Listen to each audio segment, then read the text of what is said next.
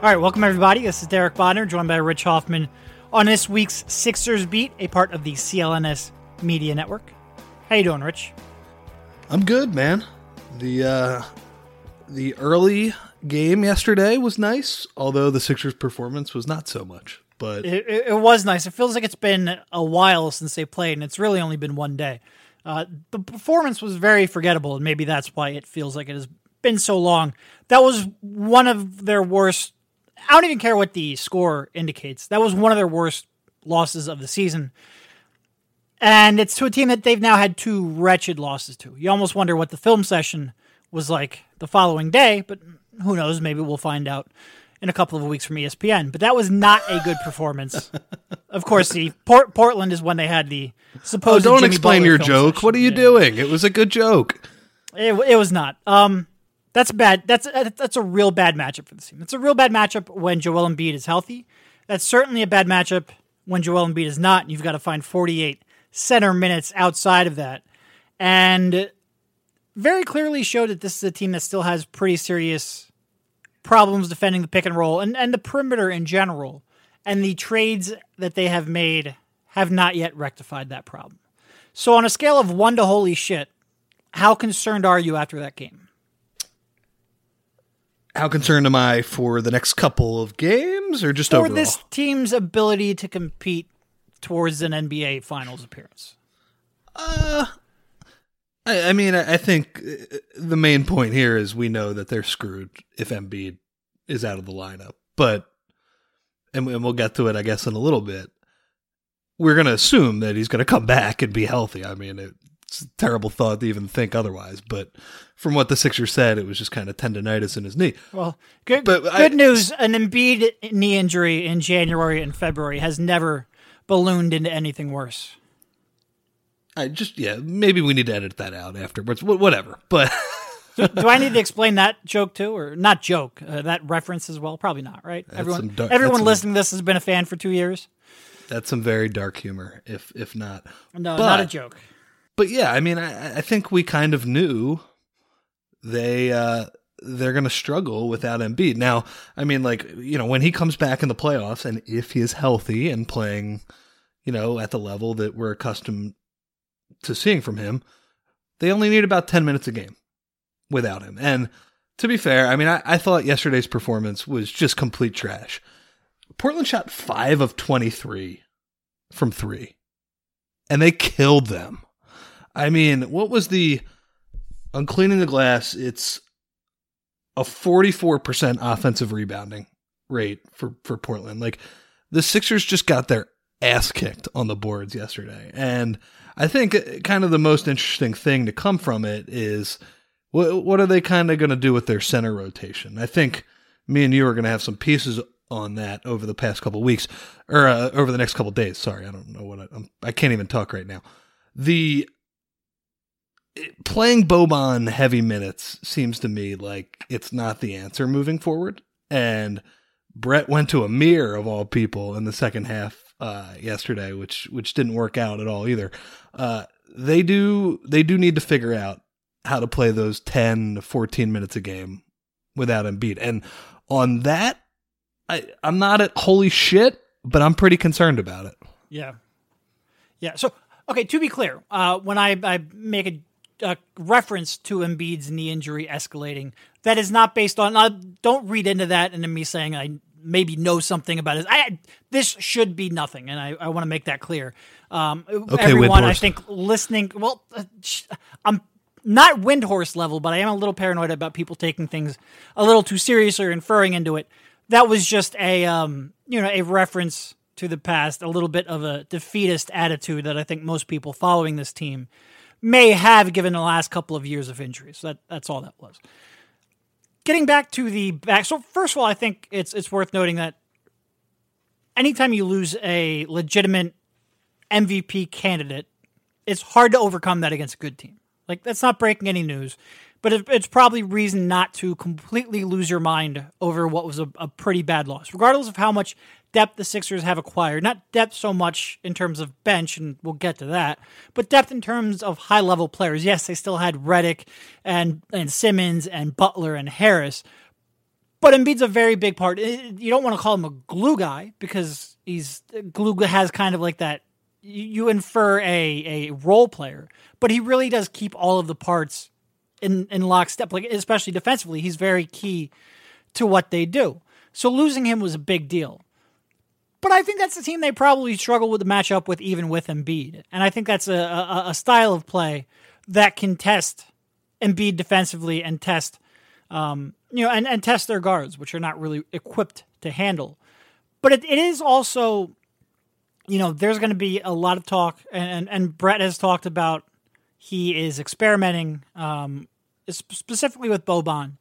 And I think it really highlights, when Boban plays the Knicks, or when Boban plays the Heat, at least for the first half when they're sticking to an Adebayo and Whiteside rotation, I think some people can overrate his ability to play when it matters. And I think in the second half against the Heat, when they went to Olenek at center, and against Portland, you really saw the limitations of that. Like he cannot be your day in and day out backup center. Even if you're talking about a 14-minute per game role, there are matchups he's just going to not be able to play in. And boy, did we get a nice little demonstration of that. So the question then becomes, okay, you want to try Boban out, see what you have in him. But you have to keep Jonah Bolden close, because what we've seen in the last two games is he is nowhere near ready to play basketball at an NBA level right now, much less a playoff level. And I think that layoff he's had has hurt him. And I think Boban is probably a guy where he can sit 3 games, come out in the 4th game and play well. Like he's a veteran, he's been in this for a few years now. He's sort of steady in that regard when he has a matchup he can succeed against. He's not like a rhythm-based player either. No, he's not. I don't think I don't think you can sit Jonah Bolden for a week, and then when you need him in a matchup, expect him to come out and play well. And I think it's going to be tough to get Jonah Bolden up to a playoff level thinking of the game anyway, even if you play him 15 minutes a night from here on out. So I think they do have to make an effort to get him minutes, because I think last game against the Trailblazers showed 2 things. First of all, Boban can't play against a number of teams who play a playoff style basketball. And it'll be interesting when they get in with with Boston or Toronto, because they have some more paint oriented big men. But by and large, a lot of the really good teams will try to spread you out like that. And Portland doesn't really spread you out from their center position, but they force the big man to come up and try to contest guards off the pick and roll, and then have big men who can slip behind and get in a rebounding position and are big and physical. So I think against a lot of teams that play that stuff, like you need to have Jonah Bolden ready to go, and I don't think this is the way to do it. And it's not the end of the world right now, because the games truthfully they matter for seeding, but you're trying to figure out what you have for the playoffs. But I don't think they can go too, I think they need to get Jonah Bolden reps, because I do think you're going to need his defensive mobility at times. And right now I don't trust that he's ready. I mean, when you talk about playoff style, it's exactly what we were talking about with Embiid. As good as he is, and my God, was yesterday, just send that tape to the league for his MVP campaign to all the voters, because, they just look lost without him. But it's kind of what we were talking about with Horford, in that there are these rare matchups where, as good as Joel is, a playoff style can, spreading him out to the 3-point line specifically, can be a little bit tricky for him. With Boban, that's even more the case, because there are only, a certain number of players. We were talking about it when we were watching the Heat game. When Justice Winslow is their point guard and they're playing Whiteside primarily, that's great. Boban, he can work against that crew. But yeah, against, a team like Portland whose guards, again, they did not get great games really from Dame or CJ yesterday. I thought Dame was actually pretty efficient, but he didn't go off or anything. They're going to test Boban. And I agree with you. I think, if you look at this roster, now maybe, I don't know, could somebody show up on the buyout market who might make things a little bit better? Maybe like Robin Lopez or somebody, even though it doesn't seem like he's going to get bought out. I don't know. But I think if you're just looking at the roster right now, Bolden to me is the guy who in most matchups is going to make the most sense. Yeah. No, to me he should be your backup center Boban is a situational guy depending on matchups and team play style. And that's, again, we said this, I think, in the last podcast, where it's like you almost feel guilty talking bad about Boban because he's so fun. And when he's got the right matchup, he can be very effective. But it's just, I mean, it's one thing, like, you worry about Embiid if he's out on the perimeter at the three-point line chasing Horford. He can't get back in a rebounding position. He can't get back to protect the paint. Well, if Boban gets out to the foul line, he's done. He's not getting back for that rebound. He's not getting back to contest contest the rim with any ball movement. Like, he doesn't need to take a step in the wrong direction. He needs to lean in the wrong direction, and he's out of the play. So when you have Dame and CJ, just run him off pick and roll and pick and roll and pick and roll. Like, there's opportunity for the roll man. There's opportunity for the rebound. And the Sixers did not do a good enough job of getting Boban back or giving him enough time to get back. There wasn't enough tagging of the roll man. There wasn't enough rebounding from the wings. They weren't getting the loose balls. But there's just, he does not bring enough to offset that. And the pick and roll defense is just, it's such a huge concern. And I really think that, okay, you got Boban. You probably like having a center, a steady veteran type presence.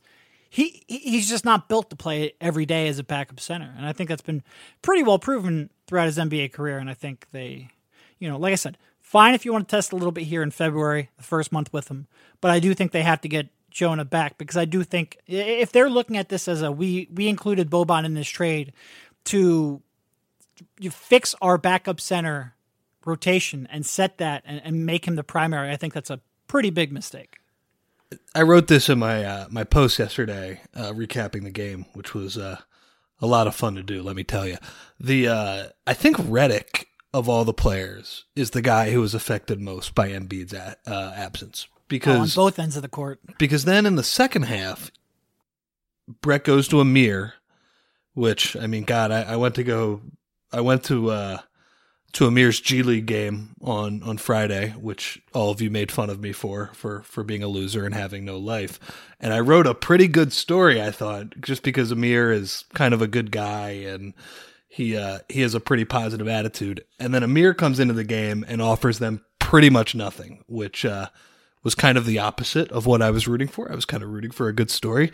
But during that time, they went away from the pick and roll and they started posting up Redick with Harkless, and I think they ran a couple of plays for Jake Layman when he came in the game too. And when you slot somebody like Amir in Embiid's place, you just don't have that rim protection. And it's like you said, on offense as well, so much of what JJ does is that two-man action with Joel. So yeah, you can really tell that, like, Redick, it was pretty jarring to see basically what a minus he was on the floor yesterday. Because usually when he plays with Embiid, not only does he kind of accentuate Embiid's positives on the offensive end, JoJo really covers up for his shortcomings on defense too. Yeah, and I like so much when you get away from the star level players, so much of their effectiveness and whether they're worth their what you gave up to acquire them, their contract, what have you, is based on how they fit with your most important players. And the reason why maybe you overlook JJ's defensive shortcomings is because A, you have someone in Embiid who can help cover them up, and B, what he does, there's such a perfect synergy in Embiid getting JJ open looks, relatively open for JJ. He'll tell you he's never had an open jump shot in years, but he'll get him more space, and then Redick will also create a whole lot of gravity and get Joel a little bit more space. Like there's perfect, and even when JJ is not making shots, he can be a net positive even with his defense because of how he makes your best players better. But you take Embiid out of the court, and a lot of that is no longer true. And maybe on a different team, Redick wouldn't be quite as useful because of not having somebody like Embiid. And I think you're dead on when he is probably the one who suffers the most when Embiid's out of the lineup. There's a reason that pretty much all of JJ's minutes come with Joe on the floor. It's a reason that they picked those two to play together while, before Tobias was here, Ben was basically, he was paired up with Jimmy or he was on his own. And that makes a lot of sense. Let's go back. Go ahead. No, make your point first, because I was just going to say about Amir. And look, I think there's sort of two ways to look at it. It's a lot of reaction of, well, why didn't Jonah play in the second half? And you can explain Jonah not playing in the second half is because he played like shit in the first half. Yeah. And I think a lot of people jump to, he was only a -1 in 8 minutes or whatever it was. He missed a ton of shots. That single game plus minus itself is very noisy. 8-minute plus minus is extremely noisy. And when you look at that game, and the Blazers dropped 130 and won by 15, I mean, that they could have dropped 145 that night. Like they missed a lot of open shots. And when you go back and you watch Jonah, first of all, the Blazers got a lot of open perimeter shots, and there was a lot of offensive rebounding opportunities, and he was pretty directly involved in those. So I don't think he was an answer. But now, if you want to ask me, well, he should have played over Amir. Yeah, you're right. There was no reason to put Amir in there. Brett explained it as, Amir he wanted to get somebody who would at least grab a defensive rebound. No, like maybe last year's Amir that was playing every day, you can make that argument. This year's Amir that looks clearly cooked and hasn't played in a month, that was just expecting. And I get like Brett was desperate, but I don't think that was a desperation move that had a very high chance of working. Do I think it cost him the game? No. Like I get that Amir was a -10 in 4 minutes, but again, that was a team that was up 7 at that point, I think 7 or 8. And quite frankly, should have been up 15 or 20. And if you were to project out the quality of looks they were getting up to that point, they were pretty clearly going to come away with that win either way. But Amir wasn't a good tactical decision to go with. No. And as much as I love Amir, like I think he is great guy. I think he has a future in, whatever he does. He's kind of, to me, he's similar to the way we looked at Elton a few years ago as a veteran, where I just think as a guy, if he wants a future in basketball, whether it's coaching or maybe even being in the front office or just anything, I think there is a path for him to succeed that way. But like you said, he just looks like he's over. I don't know what happened over the past couple of years, but he just lost, the half step that is necessary for him to basically lose all of his effectiveness. So yes, it was a bad decision. And I think the other reason why you would play Bolden in that situation, even though we both said that he did not show well in the first half and, his -1 doesn't hold any weight. I think the point is, like we were saying earlier, he's going to be the guy who you're going to put in most playoff matchups. You want him to play through his poor first half or whatever, or mediocre first half, whatever you want to call it. So the question I wanted to ask you, just going back a couple of days here, because we haven't had a pod for a little while here. What do you make of this Embiid injury? What'd you think of their explanation of it, I would say? So you can go back and listen back in late December, I think, when this first came out. You're always worried about knee soreness for a 7'2", 280-pound human being. Like, it's naturally a concern that it's going to linger and or get worse, especially when it's in a knee that he's already had one surgery on. And again, does that mean that there's any correlation there? No, I have no idea. But it's a concern, and it raises a red flag, and you note it, and you hope it doesn't get worse. So he's missed one game over the month and a half prior to this because of that injury, because of soreness. Came back and has played, for a while now without any issues with it flaring up to the point where he couldn't play. So to come back from that layoff and now have it where he can't play through it, and he's going to miss a week after being able to play through it for a long time,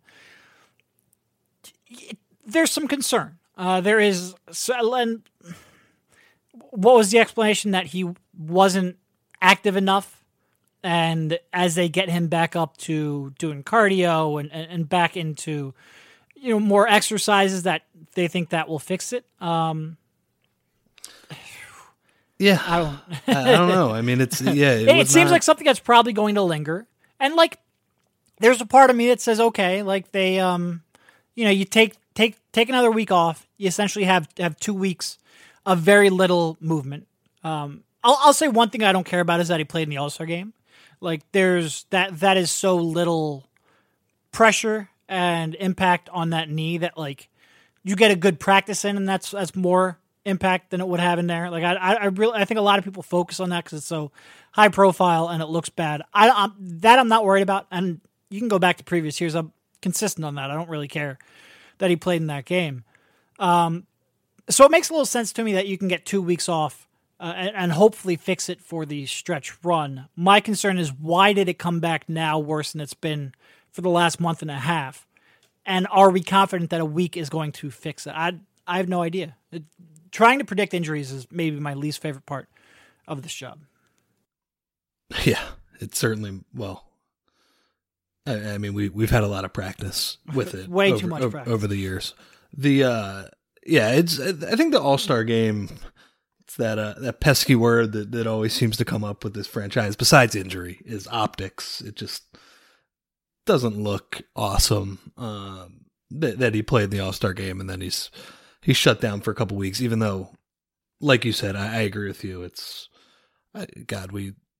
Me and you bitch about how garbage that game is all the time and the amount of attention it gets. So it would be wrong of us to say, oh man, what a crazy workout it is as well.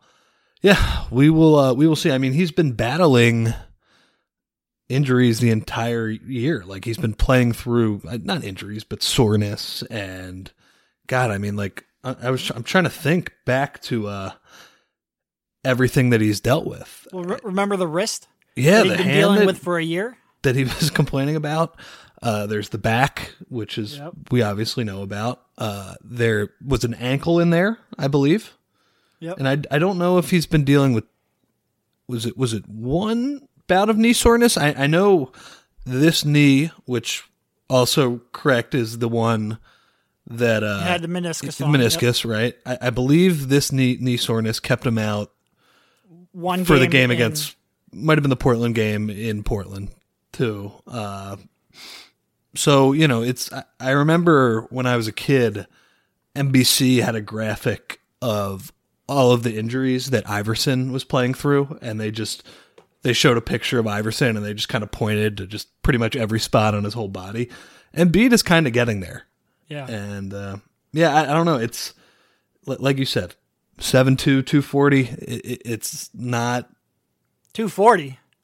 Maybe back in Kansas he was 240. Yeah, whatever. But his body is it's going to be a struggle at times to make it through the NBA season. And yeah, I think basically, like you said, I do wonder just why now it became, I don't want to say untenable, but they thought it was wisest to rest him. And it does feel like sometimes when it comes to pain tolerance and, you know, being able to play through certain things, they don't exactly give you a ton of confidence that there's like a consistency there to what they're doing. But like you said, speculating on this stuff is not my favorite thing to do. He missed that one game in late December. I forget which game it was. And then he came back and he was on the knee soreness was on the injury report for maybe a week or so after that. And then we sort of just stopped hearing about it. So it's one of the things where even if he comes back, are we 100% confident it's not going to recur? And I think that's the big question. And I'm just not sure any of us has a really solid answer on that. So we'll see. Hopefully it is nothing. And this is just being, cautious. Yeah. And we don't, it's not going to, here's what I'll say. Give him some rest between now and the end of the season. Maybe not a week off at a time, but sit this game out. You only have one game in 4 days. Sit this out. Take a 5-day rest. Stuff like that. I'd like to see them do more of that. More of like what they did in Denver, more consistently throughout the season. And I understand that you've got to get Joe's buy-in on this, and that's always tough for a guy who is, he's cognizant of the not a full-time player reputation he got from his first 3 years in the league. I think he cares about that more than anything. And you've got to get through to him. Now, look, today doesn't matter. This week doesn't matter. May does, and we need you in May. So I get that that's a tough conversation to have, but they've got to be successful in that. Yep. I don't know why I default to 7'2", 240 at all times. He's not. Was 240. that what he was? Was that what he was listed as at Kansas, or is that what the Sixers officially list him as? He was 7 foot 240 at Kansas, and then the Sixers came out and said that he had, and Embiid too, that he has grown 2 inches and is 7'2". And you look at him, and he looks bigger than people who were listed at 7 foot. And I think he's announced before the games as a 7'2" center from Kansas. The height or the weight, I don't think we know for sure. Like there was that report that he was up to 300 pounds during his was it his first or his second year that he was out? Doesn't matter. Which he Shirley Temple year. Yeah. He came out and he said that he wasn't that big, but clearly the implication that he was. I mean, he put on a lot of weight, and he's put on a lot of weight since his Kansas days in the good way too. Like he's a much stronger human being.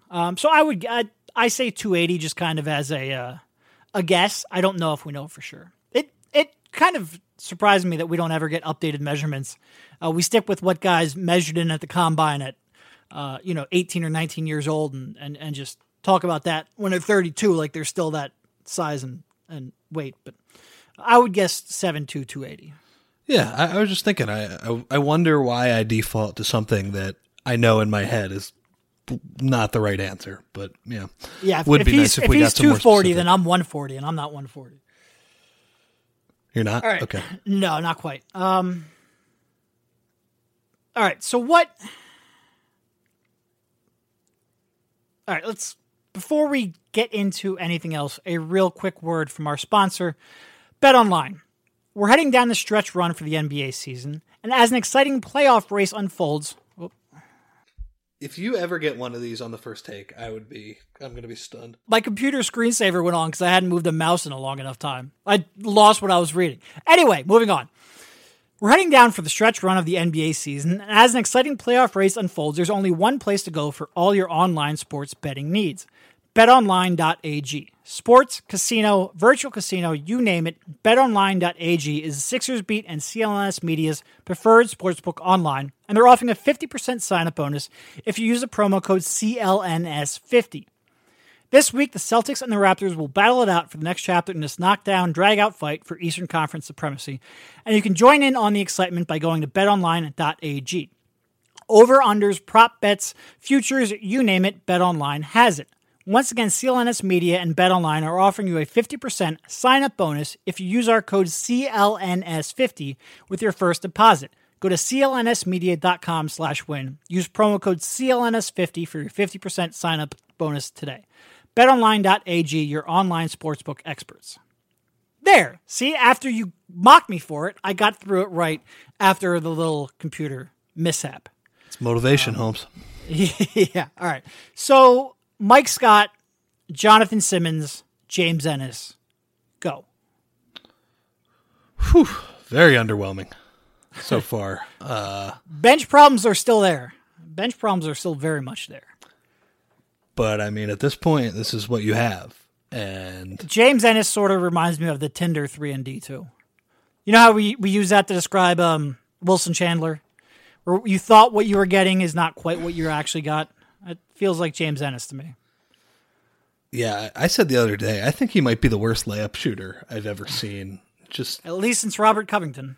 Yeah, God, I mean, some just poor touch around the rim. Look, I Mike Scott is going to be your 4 in the playoffs, your backup 4. And then of those other 2 guys, I mean, if we're going to keep playing TJ, which, if these guys continue to stink, you might be forced into that hand. They're going to be battling for one spot, and I don't really have a ton to offer except they need to play better. And it seems like these guys they don't completely know all the plays yet. They don't they don't understand how to play with all of their teammates yet either. But I will say, because a lot of their minutes are going to come with Jonah Bolden behind them. And, I think Jonah Bolden has shown some level of rim protection. Obviously, he's a very bouncy guy, and he can, challenge people at the rim when he makes the right reads. But on these bench units, one-on-one defense is going to be so critical. Like, you need to be able to guard your own guy. And it's like you said, I'm not sure that they have shown a ton in that regard yet. What did you say about Simmons yesterday with his something about his feel for the game? Like he was. Yeah, I'm not sure he's the greatest feel guy. Yeah. Yeah. But I don't know, man. We've only seen these guys for a few games, but it is, I assume Mike Scott's going to start making shots. He started a little bit in the second half yesterday. That'll improve. But yeah, it's like, look, the bench problems are still here. Yeah, I mean, Scott is certainly the one that I expect to stay in. Like, if there's one guy who's definitely going to stay in the rotation, Mike Scott is of that group. And he's the one that I'm most confident in being an actual useful rotational player. And you look at it, so you've got one of the two centers that will play, whether it's Bolden or Boban, depending on the matchup. And you've got TJ and you've got Mike Scott. There's 8. Like you said, there's then one more spot that they have to figure out for the playoffs. Brett's looking for a 9-man rotation.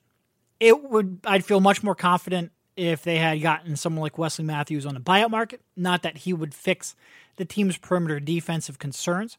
I'd feel much more confident if maybe Patrick Beverley would have been there in that trade instead of Boban. I don't know if that was available. But you really would like one other guy who can handle the ball and defend the point of attack. One other guy, the first guy on your roster who can consistently do that. They have some real weaknesses, and you're kind of relying, I think one of the things I was hopeful for was, okay, you got Mike Scott, you've got James Ennis. Maybe now you can go some Jimmy Butler at the point and just throw out, 4 wings and a center. And I'm not sure I can rely on James Ennis enough right now to do that. He's not quite what I think we were hoping for, or at least he hasn't shown it yet. So there's pretty big concern. The buyout market has, we'll see sometimes guys, the deadline here is in about a week for players to get released to be eligible for playoff eligibility. So anyone who's sort of holding out, maybe we'll see whether or not anybody shakes loose. One of the two Sixers, was it Bellinelli who came free? Bellinelli was pretty late. Yeah. Yeah, one came right at the trade deadline and one came a couple of weeks later. I forget which was which. But No. Ilyasova came later, I think. Okay. It does happen where some of these guys will end up being bought out as teams do a favor for them. But I don't know if you can count on that right now.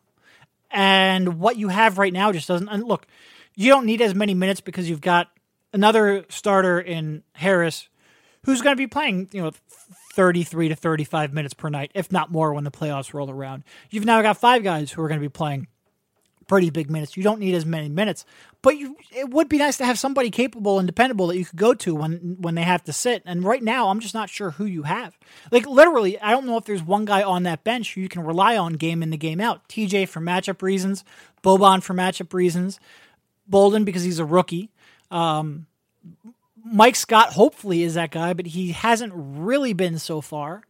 And Ennis and Jonathan Simmons certainly haven't. I mean, we've seen TJ kind of over the past couple of games. He's played pretty well, but again, it's against either mediocre or maybe not quite the elite competition. Yeah, so for now, I think you have to be pretty happy with how TJ has been playing recently. But yeah, I still have the same concerns about him in the playoffs that we've kind of been talking about all year. TJ he's played well since the trades, but we know what TJ is. We know what TJ can and can't do. We know what matchups are good and bad for TJ. So whether or not he's in a a string of good play or not, it doesn't really change anything in that regard. This lineup would come together so much better if they had somebody like a Pat Bev type. It really would. It would be a real nice addition. But and the buyout market, I have to say, the Sixers are probably, after last year, they were probably the biggest winners in buyout history. I don't think anybody has gotten 2 players who contributed. Again, we've talked about how we think the losses of Ersan and Marco were very much overrated, but those guys contributed like crazy down the stretch last year and even into the first round of the playoffs. I think it's fair to say that the Sixers were pretty big losers this time around. Unless somebody else, becomes available, missing out on Wesley Matthews, that was really their chance. And, it's a shame that for them, Wes Matthews said, nah, I'm going to take the starting role in Indiana, when the Sixers could have told him, man, you would be the sixth man though, and we might make the finals if you were here. But, I think looking at it from Wesley Matthews' standpoint, I do understand the idea of there's going to be a ton of money on the free agent market next year. You want to play as much as possible. I'm not sure he made the right decision. I don't know. Playing in the finals and playing a major role could have really helped him, but I do understand kind of the thinking there. Yeah, I mean, he's playing 32 minutes a night for the Pacers so far, averaging nearly 14 points a game. He's playing a big role on a team that will still make the playoffs, and maybe he only gets like 22 to 25 minutes a night here with the Sixers, but you say to him, look, instead of playing one round of the playoffs, you could play 3 rounds of the playoffs, 4 rounds of the playoffs.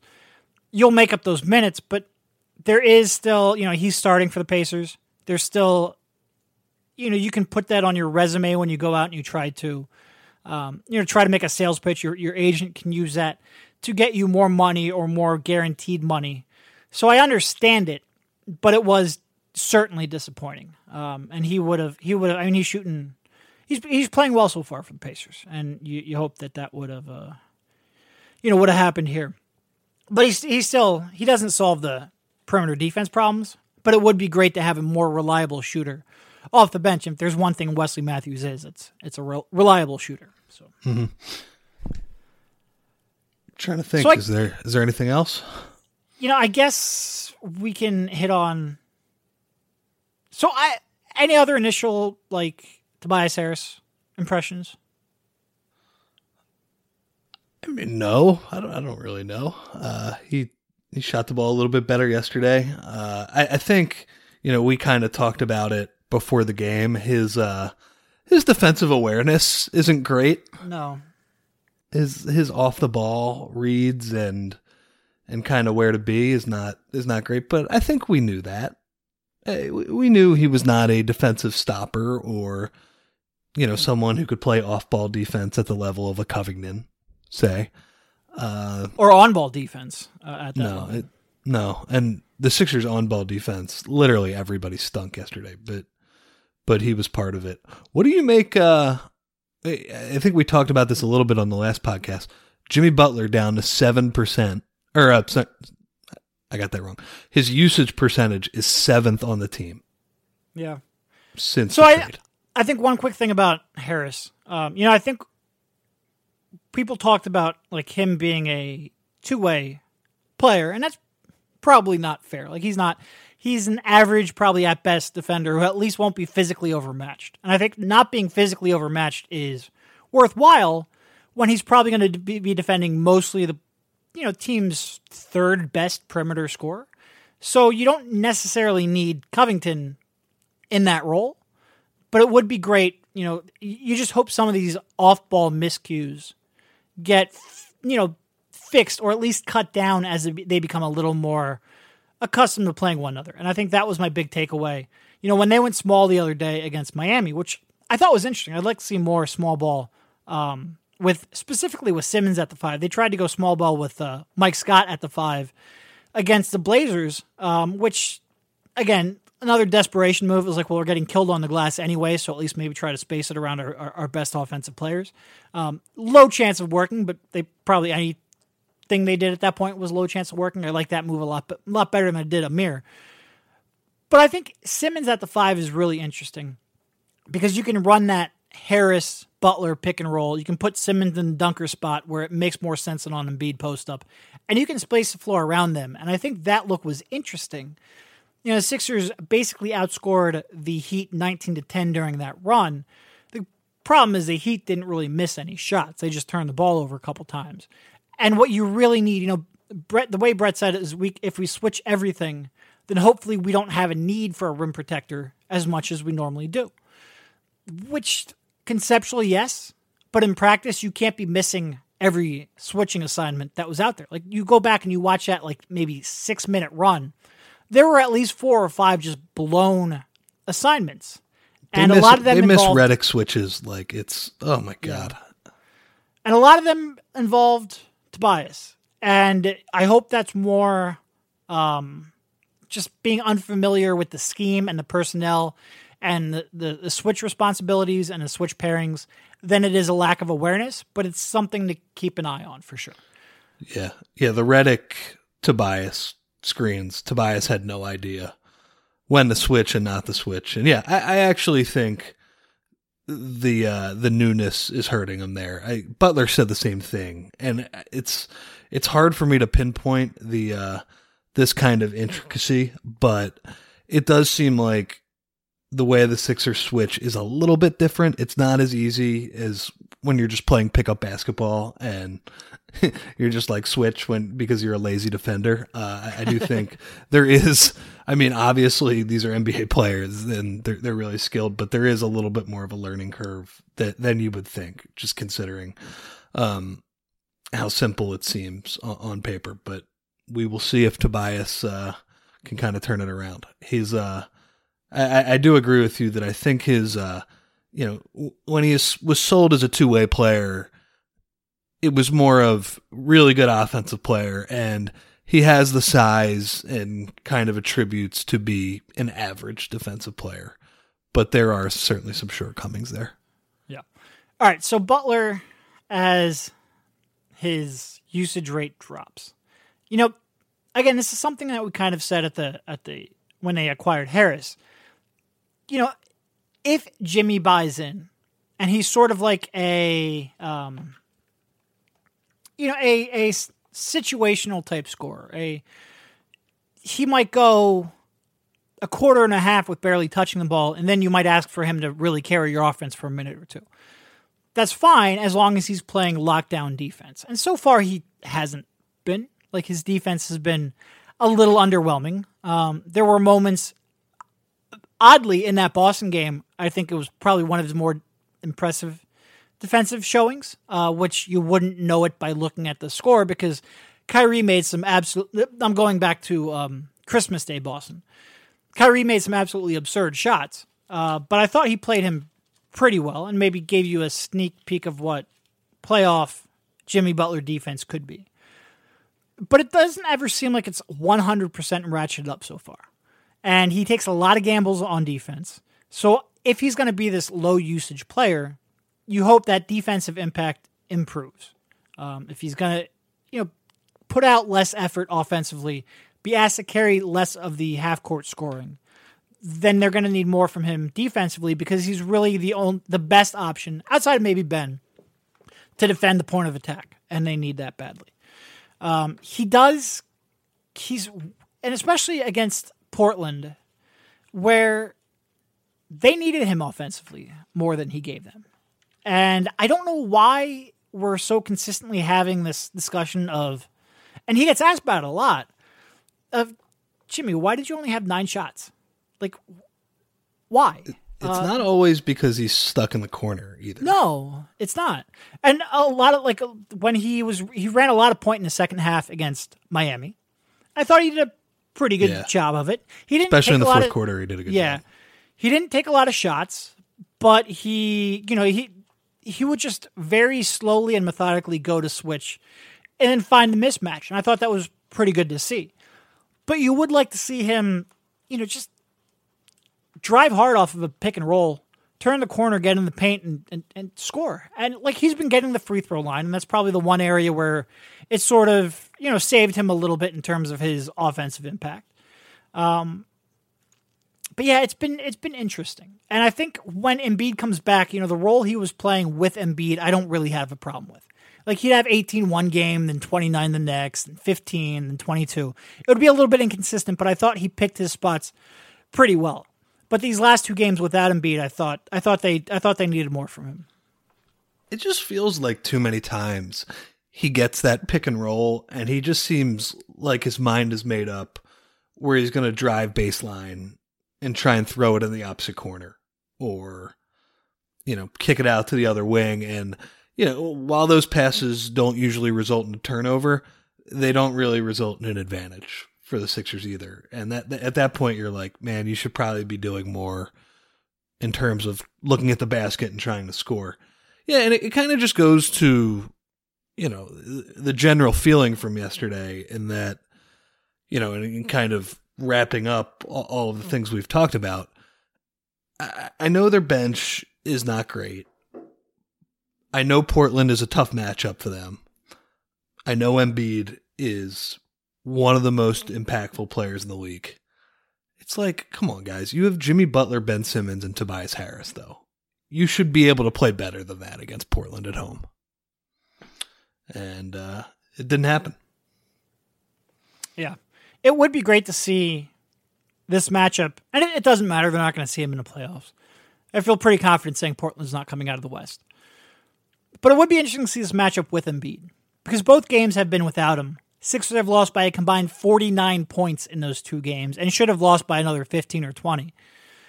And, how much does Embiid make up from that? And it's really, those have been two of the worst losses of the season. So, yeah, honestly, if he would have been a really good defender the other night, I would have overlooked his less than expected role offensively. But he's been very inconsistent defensively, so we'll see. I really do wonder what, there's always this question in the back of my mind, is he holding back a bit? Is there more you can untap from him, especially defensively, when the games start to matter? I don't know. Truthfully, it's a weird spot. It's a weird spot. I don't know either. I have not always been that impressed with his attention to detail on the defensive end. I think he's going to get fired up for the playoffs. That'll be I don't. That'll be my positive note. Regardless of how the Sixers do, I am not expecting an apathetic Jimmy Butler in the playoffs. So no. And look, if he's sort of taking a step back while everybody kind of gets acquainted with each other. Certainly when Embiid was on the court, there's a lot of mouths to feed, as Brett would say, in terms of being a waiter. And if he's fine taking a little bit of a back seat in terms of initiating, being more of a efficient play finisher, I'm fine with that. My concern is how much more do you have in these situations when they really need him, and so far he hasn't. And again, I think my biggest, these last two games offensively haven't exactly lit the world on fire. My biggest concern is how much more does he have to give you defensively. So, and is he okay with his offensive role and touches, which I assume he should be because he's turning down a lot of opportunities. I don't think this is when he was here for the first couple of weeks, you looked at him and said, well, why is he standing in the corner so much? I don't think that's the case at all right now. But I guess we should mention Ben Simmons, who has had a couple of really nice games as a positive note to go out on. He's really played better. He's looked like he's made some legitimate progress in his half-court scoring, both in the loved post. His post game. Yeah. And sometimes those post moves aren't going to be the most efficient, per possession play. He doesn't consistently get the line from the post ups like he does in other areas. But he's not like Embiid, who's just going to bowl you over, get the line, and that's going to help your efficiency. But if he's even just average efficiency off of post ups while also being an elite passer, that's really going to add a dynamic to their offense. He's really shown, I think, that he's improved his footwork and his touch in the post, and if he can continue to establish that, I think that is. He's playing really well, and he's on the verge. Next year we might be talking about the Sixers having 2 top 10 players, and if they do that and surround him with capable supporting cast like Tobias Harris, who would be a really good long-term piece, if the Sixers do end up with 2 top 10 players, that's a really good development, and he's kind of taking some jumpers lately. I think he went 7 of 8 from the free throw line yesterday, which was really good to see. Again, I don't necessarily we always go, oh, well, does that mean he's turned a corner on his free throw? No, I don't believe that. But I'd like to see more of those games than not. But also, he has been doing some more shooting before games from the 3-point line. Yeah. And again, I don't know. The form is still garbage. I think maybe the results have been a little bit more consistent, just what I've seen in the last couple of days. And I just like the fact that he's taking those. There were times his rookie year, even earlier in the year, where he wouldn't even take 3-point shots in warmups. So I like the fact that there's maybe even a hint of underlying confidence that he's willing to take it in front of people now, which is about as I'm not going to try to translate like shoot around success to game play. Like that's absurd. One of the first things I learned covering NBA basketball was everybody looks good shooting in an open gym. Like just walking up and watch Spencer Hawes drain like 12 threes in a row, that'll beat that into your head really quickly. But just the confidence of he's actually taking them in shoot-arounds is good. Brett said Boban can shoot threes too. There you go. Let him fly. I want to see that. But I'm not going to go. I don't know. I feel like in the past he's in warm-ups and practices. I agree it's not every time that he's been willing to shoot threes, but it's been a lot. I'm not going to give it the figurative or the literal eyeball emoji on Twitter when I see a video of that. Now, what I will say is, like, just watching him up close, we talk so much about his shot, and I did like his post game, especially in the third quarter of that Heat game. I think he kind of kept them alive during that stretch when the rest of the offense had kind of bogged down. That was impressive. And look, Ben is always going to be a polarizing player just because he has that one major weakness. Some of the things he does, like just when you get to watch him up close, it's really amazing. I don't think I've seen anybody who is better at stopping a fast break, like gambling in the backcourt and getting deflections. It is crazy. That's unbelievable. I think the other move he does that's like just very consistent, his offensive rebounding, those Tyson Chandler tip outs, he kind of like volleyballs them. He does like a lot of little things that I think sometimes get overshadowed because all people want to talk about are the jump shot. But I have been impressed with how he has played recently for sure. Yeah. Going back to his free throw shooting, the game before that was 3 for 7, then 8 for 14, then 2 for 7. So again, don't overreact to one game, the shots going in. But I do think he's been more consistently aggressive and more willing to use his strength to bully his way to the rim, which is, again, good to see. And I hope it can really, the way he's played over the last month and a half, 2 months, outside of maybe a brief stretch when they first acquired Harris, has been really trending in a really good direction for the Sixers. So ending the podcast on a positive note. Of course, go ahead. Well, Ben Simmons is good. Yeah, we're going to end on that note. Ben Simmons is good. Couple games coming up here. Pelicans on Monday, then the Thunder, Warriors, which really closes out the tough portion of the Sixers' schedule, and then a lot of tune-up games from there on out. Rich, thank you for jumping on. We will talk to you soon, and have a good one. See you, man.